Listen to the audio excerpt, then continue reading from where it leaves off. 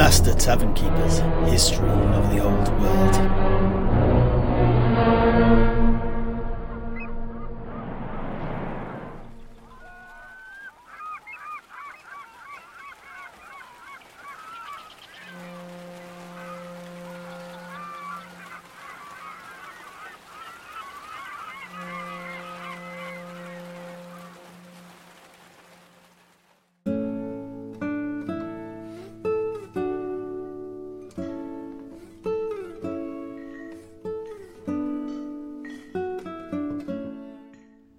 And so, neophytes, with our discussion of pre-war Bel Aliad complete, I think it is now time to turn our attention to the east. Let us pass through the Charnel Valley, the Valley of the Kings, with the World's Edge Mountains looming large above us on either side, and onwards to the remaining cities of Nehekara. And if we take this journey, the first city that we will come to is Mahrak, called the City of Decay today by some, but known as the City of Hope at the time of the civil war against the usurper Nagash. Und why was that then? Well, if you recall, earlier we spoke of the covenant with the gods and the people of Nehekara. Oh, yeah, when we were talking about Nagash and his brother, Sutep. Exactly. Well, the story I told then occurred here in Mahrak. This was where the original 7 migrating tribes of Nehek were saved from a desiccated death deep in the desert by the god Petra, who split open a boulder from which a spring of fresh water erupted forth. In the ancient tongue, this was called the Kept Am Shepret, or the Sundered Stone in the common parlance. And this gift in such a dire moment, this seed of hope when all seemed hopeless, is why the city received the epithet, the City of Hope, and was the birthplace of the old religion. The city that grew up around the Kept Am Shepret further reinforced this strong connection to the gods, and as a result, Mahrak was filled with temples to the various deities of the ancient Nehekarans. Around the Kept Am Shepret itself was first built a broad plaza. This was soon walled off though, and around this was constructed a gigantic pyramid, at least 200 feet high, according to some contemporaneous scrolls. It is also written that upon this pyramid stood an enormous golden disc that reflected the light of Sol and the glory of Petra out across the desert. In front of this imposing and sacred sight sat the Palace of the Gods, the seat of the Hieratic Council, the most senior priests in the whole land, and the advisors of kings, princes, and noblemen, who themselves wielded enormous power, both magical and political. The Palace of the Gods was not the only awe-inspiring building in the city, though. There were 12 temples to the greater gods in addition to the palace. These were places where the ancient tribes of Nehek came together to worship on holy days. But inevitably, a city soon grew up around these holy places. Alas, details of many of these are lost to us, but in the ancient chronicle of Khonsu the Traveller, he mentions 5 of the 12 temples.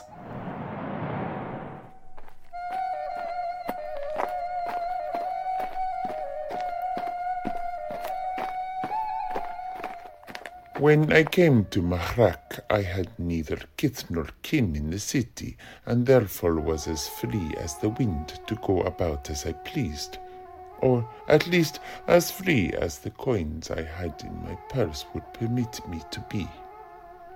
Under such circumstances, I naturally gravitated to the attractions that would cost me naught, and wholly distract me from the rumblings of my belly, at least until eventide. There was, of course, no finer place to start than the temple of Asaph, goddess of beauty, magic, and vengeance, and the patron of Lamia to the north. As you might expect from a garden dedicated to the architect of the covenant, it is elegant in its simplicity, beautiful no less, yet at the same time deadly in its minutiae, with exotic flora from the jungles to the south, and hardy plants from the mountain tops to the east, sitting beside wild flowers from the plain of Tuscus and our local indestructible desert cacti.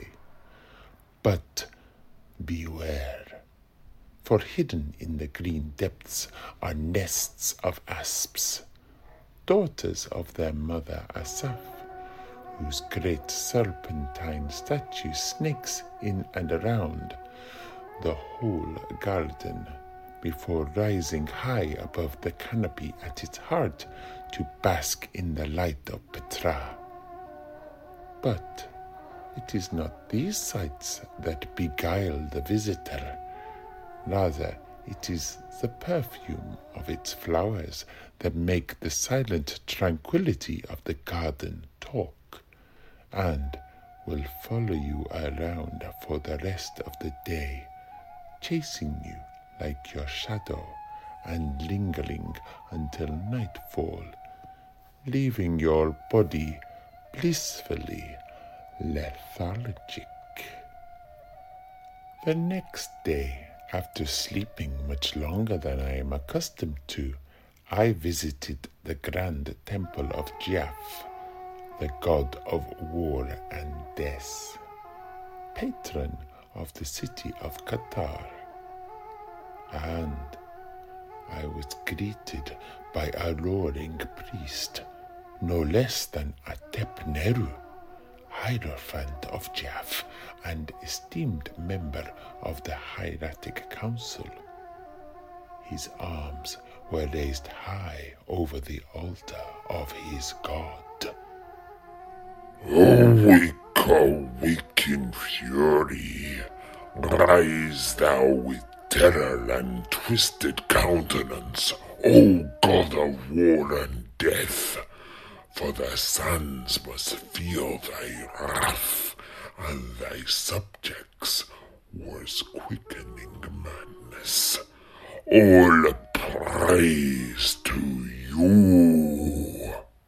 Before him, its head almost touching the low black marble roof of the massive structure, was a terrifying necro-sphinx. Oh, yeah. Master Tavern Keeper, I'm sorry to interrupt you, but, what? Ah, well, necrosphinxes are strange and horrifying things to behold. Each is an amalgamation of two or more of the mythical beasts from the Nehekaran underworld. They possess the face and torso of a man and are armed with huge, scything blades that, it is said, can cut through a dragon's neck with but a single slice. That is not all, though, for many also have a scorpion's tail that is no less deadly to lesser foes. And they are not slow, lumbering things. They fly. And sprouting from the statue's back are a gigantic pair of ornate falcon's wings that complete the beast's fearsome appearance. Anyway, shall we get back to Khonsu the Traveller? At the priest's words, the construct began to glow, its large body visibly shaking as divine energy filled it. This process seemed to go on for a long time until, suddenly, the creature began to walk, the cold black marble of the temple quivering at each footfall as it did so. After such excitement, I continued to explore the many rooms, statues, and corridors of the temple, but I soon became ravenous and fell upon the nearest market stall to gorge myself on fried, skewered lizards before retiring to the nearest wine emporium to immerse myself in the local lowlife. The following day, after I had been to the nearest bathhouse to wash away the excesses of the evening's fun, I made my way to the temple of Geheb, the giver of strength, god of the earth, and patron of Ka-Sabar. The temple is a huge ziggurat, whose sacred fire at its top has burned for generations undimmed. I began to climb, intent on placing some sacred incense at its zenith, but I had overdone it on the wine the night before and soon gave up, and instead found a juicesh cellar in one of the nearby alleys and whiled away the afternoon in a pleasant stupor. The day after, rejuvenated, I visited the temple to Kasar the Faceless, god of the desert and patron of Bagar. It is a most imposing place. No tall structure like the others, though, rather a wide field of black obelisks decorated with exquisite ornaments made from bronze, silver, and gold. Here, too, fortune favored me, for standing amongst the obelisks was no other than Kansu, Hierophant of Kasar and esteemed member of the Hieratic Council.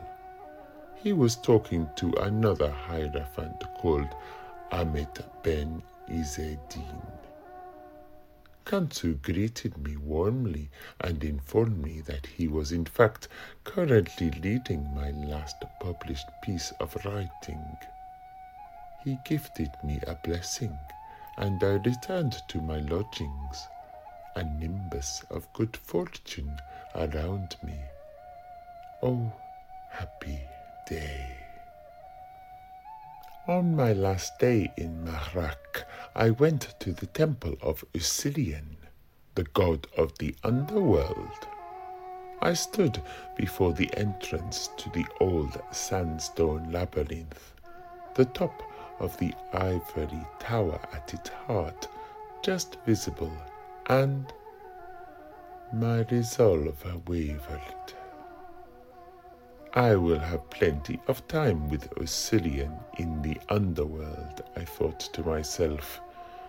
Whilst in the world, it is best to indulge in worldly pleasures. And so I spent the rest of the day and the rest of my coin at In the Asp, coincidentally owned by the same family that runs the Open Lotus, my local den of iniquity back in Kemley. They even use similar sales talk. Asp, asp, asp. All the asp must go. In the asp, we are slashing asp in half. This is an asp blowout. Make us an offer on our vast selection of asp.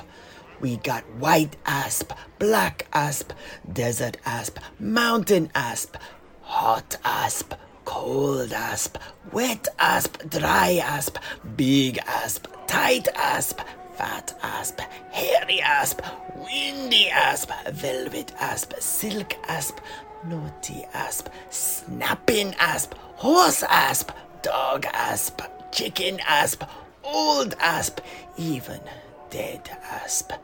If we don't have it, you don't want it.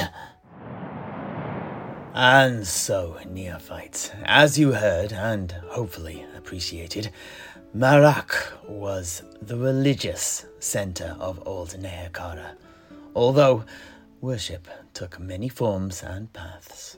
However, it is not only for this reason that Mahrak was called the City of the Gods. In fact, the firstborn daughter of every king of Mahrak was the tangible symbol of the sacred connection between all Nehekharans and their gods, and she was known for this reason as the daughter of the sun.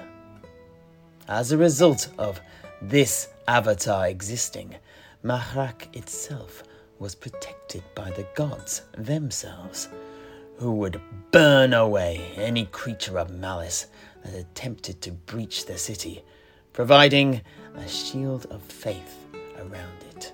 Only the faithful could pass through. However, faith was not Mahrak's only defense, and having been built on the eastern entrance to the Charnel Valley, Mahrak was the gatekeeper for the cities of the east, and an obstacle that any would-be ruler of Nehekhara would need to overcome. Indeed, this was very much the case when Setra set about unifying the country under the heel of his golden sandal. But through using the lay of the land at the mouth of the valley to their advantage, the armies of Mahrak were able to wreak immense damage against the invading armies of Khemri in a series of deadly ambushes. Mahrak's armies were well practiced in this tactic, having fought off hordes of orcs and goblins in the years previous, and cleared the region of the green skin menace. In exactly this way, King Far of Mahrak all but single-handedly held back Setra's invasion. It was only when the old king died that Setra was finally able to take the city. The rivalry between the two kings did not end in death, though, and after the Great Awakening, King Far was incandescent with rage to find that his descendants had finally bowed to Khemri. In response, he ordered his heirs, the other entombed kings of Mahrak, to be dragged out and their mummified bodies destroyed.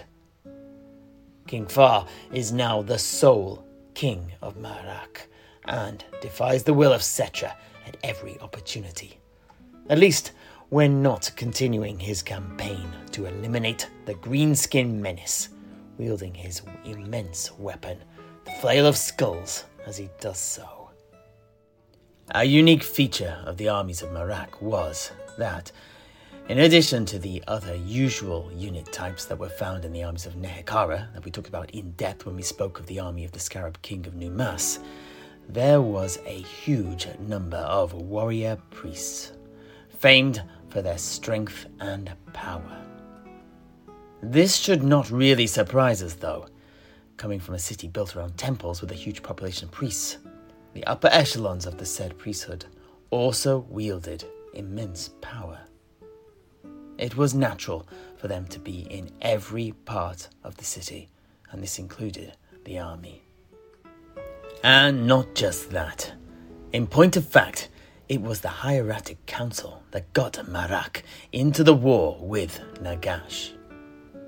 Initially, when Nagash usurped the throne, the council urged restraint. Surely the gods would punish him.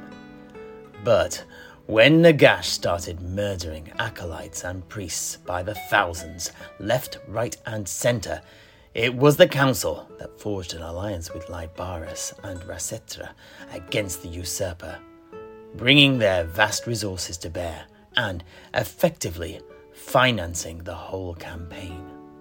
But more on the war later. For the moment, know that Nagash managed to break the covenant with the gods, rendering the priesthood neutered, and eventually the city too. Well over a century later, Queen Neferata of Lamia, yes she, helped rebuild the city with generous sums of gold given annually until its completion. And in the wake of this, a new warrior priesthood was created, the Khorasani, or the devoted in the common parlance, who based their weaponry and fighting style on the Ushabti. A 5,000-strong cohort eventually repaid their debt to Lamia by fighting at the siege of the city 200 years later, although against Queen Neferata and her vampiric underlings. They fought alongside the renowned Jackal squadrons of Mahrak. These were groups of elite charioteers known for their lightning-fast assaults and merciless pursuits of fleeing enemies, who both took part in the original razing of Lamia and then continued the hunt for Neferata after she fled to the deserts in the west. This was to be the last victorious action of the Khorasani, though. Nearly 40 years later, the risen Nagash sent a vast army against all of Nehekhara. Preparations for such an eventuality had been made, and the warriors of Mahrak were supposed to evacuate. However, instead, the Khorasani stood defiant on her walls, their white robes forming an unbroken circle of purity around the city.